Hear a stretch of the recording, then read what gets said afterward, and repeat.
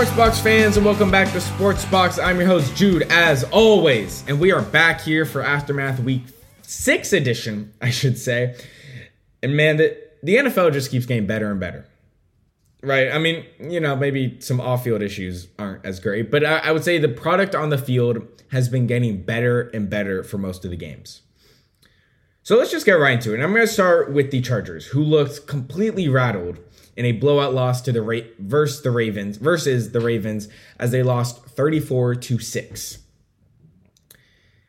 Now, to me, the biggest takeaway from this was, the Ravens showed the biggest weakness of the star-studded Chargers team. The Chargers, for the past few weeks, if we're being honest, have been able to get by. They've been able to get by without people really exploiting their weakness. Last week, they played the Browns, lost 47-42. And, they didn't have to. The Browns weren't able to exploit it. They still ran the ball very well, but they weren't able to. The Raiders, give me a break, it's the Raiders. The Chiefs, we've seen the Chiefs for the past few weeks, and they have no run game.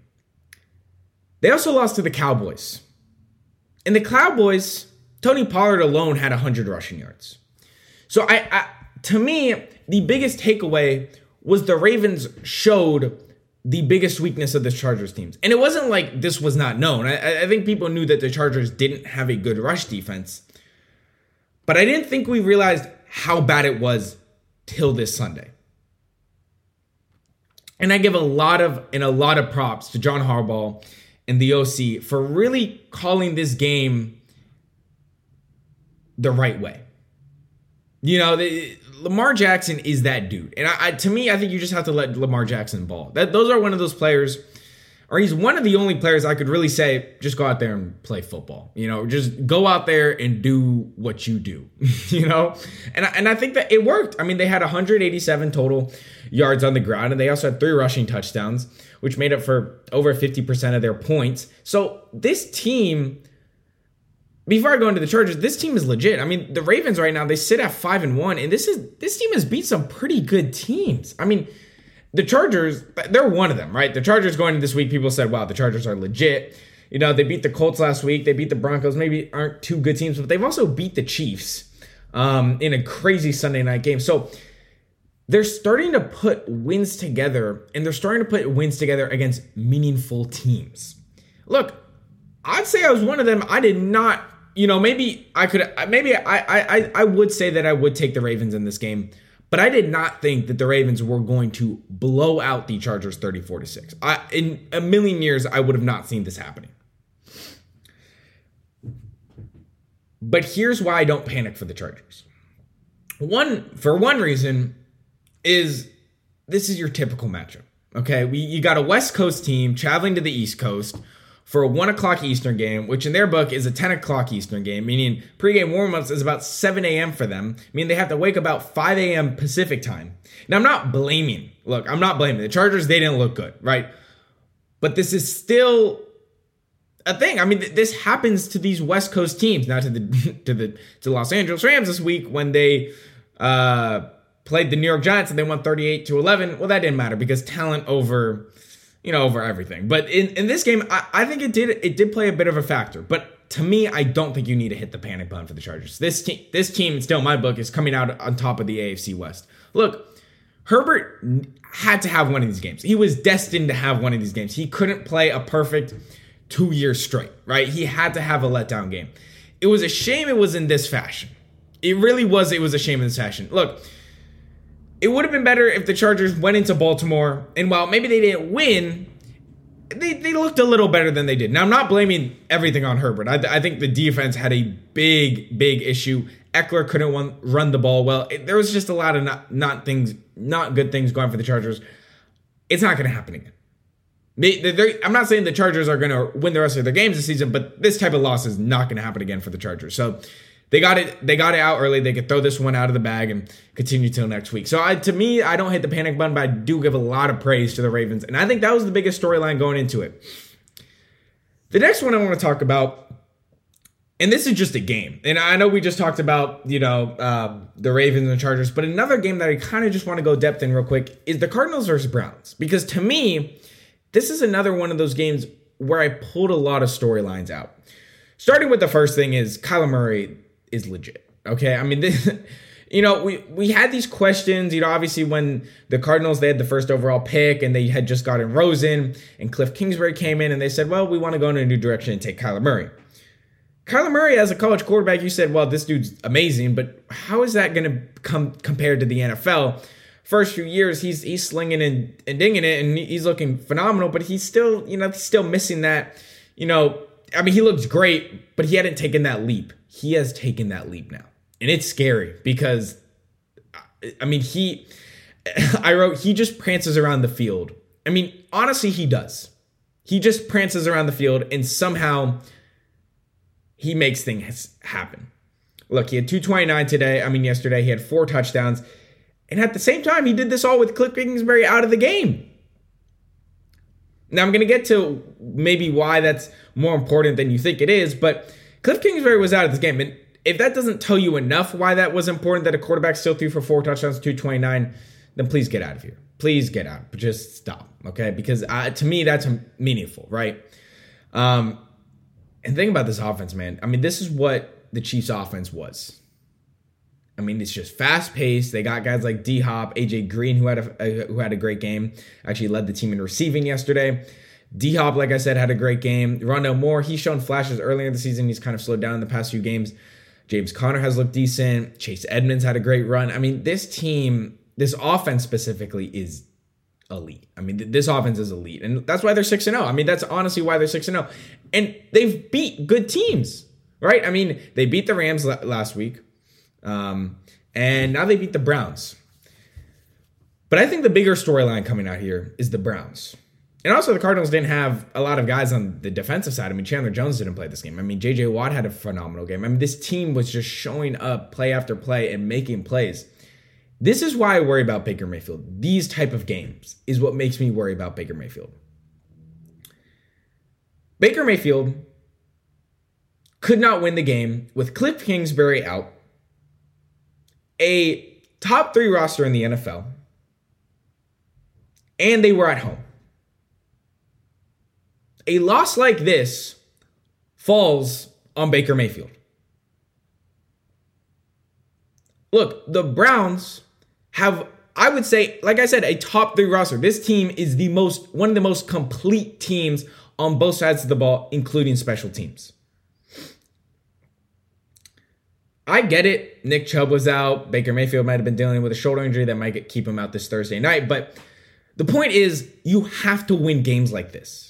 Now you say, well, it doesn't matter that Kingsbury out. Yes, it does. I mean, it does. Because to me, having your coach out, right, unless he's fired, and that's a different circumstance, but having your coach out to COVID, it does change a thing for a team. I understand that the schemes are still in place and that the offensive coordinator, whoever the interim coach was, is going to still call similar plays.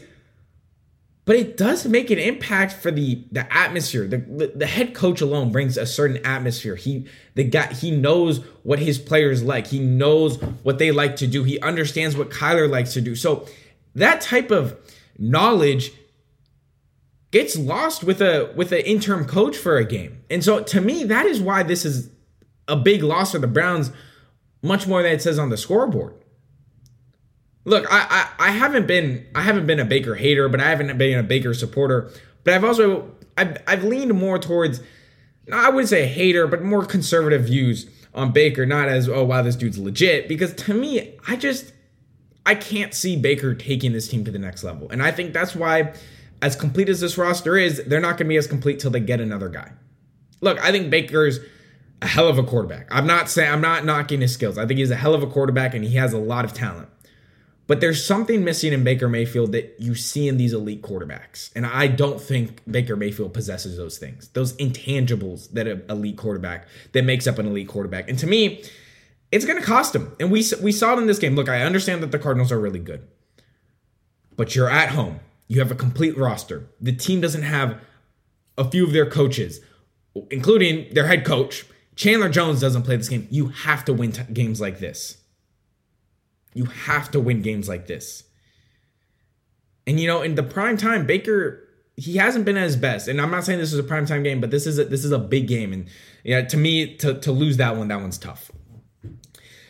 The last few just notes, and I think the big thing, I'm going to zip by this topic, but I think the Panthers and the Broncos have to hit the panic button. I don't know what happened, but both teams started 3-0. They lost 3 straight. Both quarterbacks have fallen off the cliff, and Sam Darnold especially. I mean, he looked like his Jet self in the past 3 games. In the past 3 games, he has a 54 completion percentage, 4 touchdowns, 6 interceptions. He's been sacked 12 times and has a QB rate of 62.1. He does not look the same. And on the Broncos side of the ball, I would give Drew Lock a chance, man. I really would. I think Teddy, he played good. Maybe his stats were a little elevated by the teams they played. You got Jacksonville, the Jets, and the Giants. You got to be putting up good stats against them. So I think his stats might have been a little inflated. He still looked decent in a few of the other games, but man, if I'm the Broncos, you got to look at Drew Lock and say, man, Bo, it's your time. I mean, you sit at a spot 3-3. This division is for the taking. I mean, the Broncos aren't out of it. They sit at 3-3, but they are well not out of this. I mean, like I just said, the Chargers look bad. They could possibly have another game. I don't think they will, but they could have another game like that. You're playing one of the toughest stadiums, Mile High to play in. I don't see why you don't give Drew Lock a chance now. There's not a lot of expectations right now in the Broncos since losing 3 straight. I think you give Drew Lock a chance. Quick side note, I love the Bengals. Joey B and Jamar Chase are those. They are them. They are that duo. They are going to be here for a while. That's all I have to say on them. I love Joe Burrow and I love Jamar Chase, and I love that they've silenced the haters. That's all I got to say.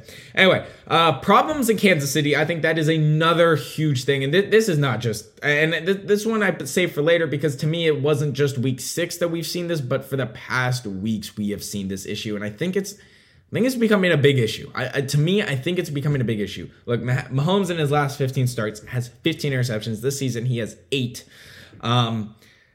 Look, in no way am I questioning Mahomes' ability. I think he is one of the most skilled quarterbacks, one of the most talented quarterbacks, and as great as he is, it's going to be crazy to say, but he does too much. He tries to make that special play. In recent years, it's worked. In recent years, he's made those special plays, and it's paid off. But now, after a few years, oh, look, those lucky plays aren't happening as much. And when they are, well, they're resulting in negatives for the Kansas City Chiefs.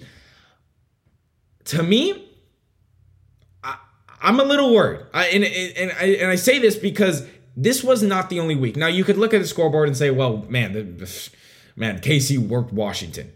No, they didn't. No, they didn't. And this is not the only time this has happened. Look, they were up 17-10 going into the 4th versus Washington.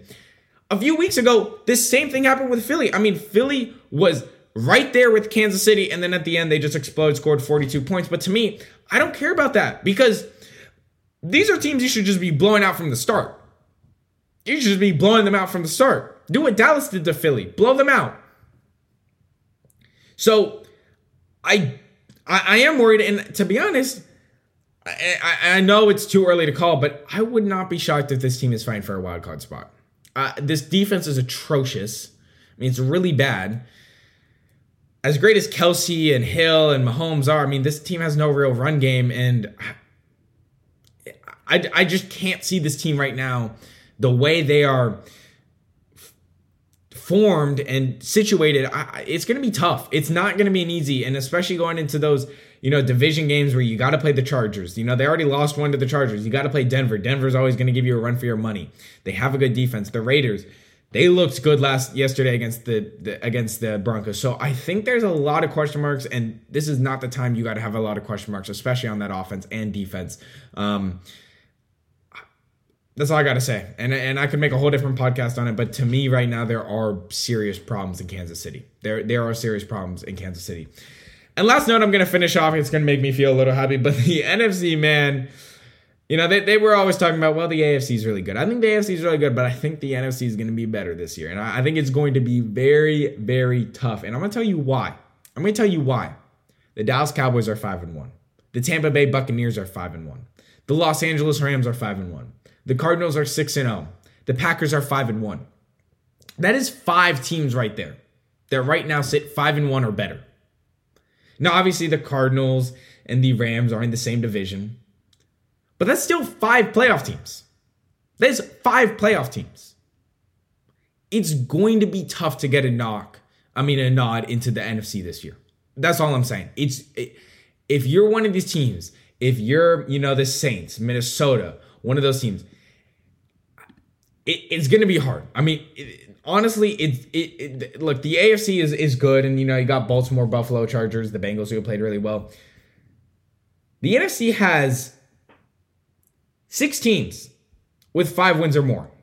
The AFC only has 1. So it's going to be interesting, but I'm here for it. I'm here for it. It's going to make a hell of a postseason. It's going to make a hell of a month of December when these teams are competing for playoff spots. And obviously, we only have 1 team this year that can get a bye. So that's the other thing, right? Now, the Cardinals right now sit at the number 1 seed, but hey, maybe they lose 1 game. It could change a lot of things. I don't see these 5 teams losing a lot of games this year, especially.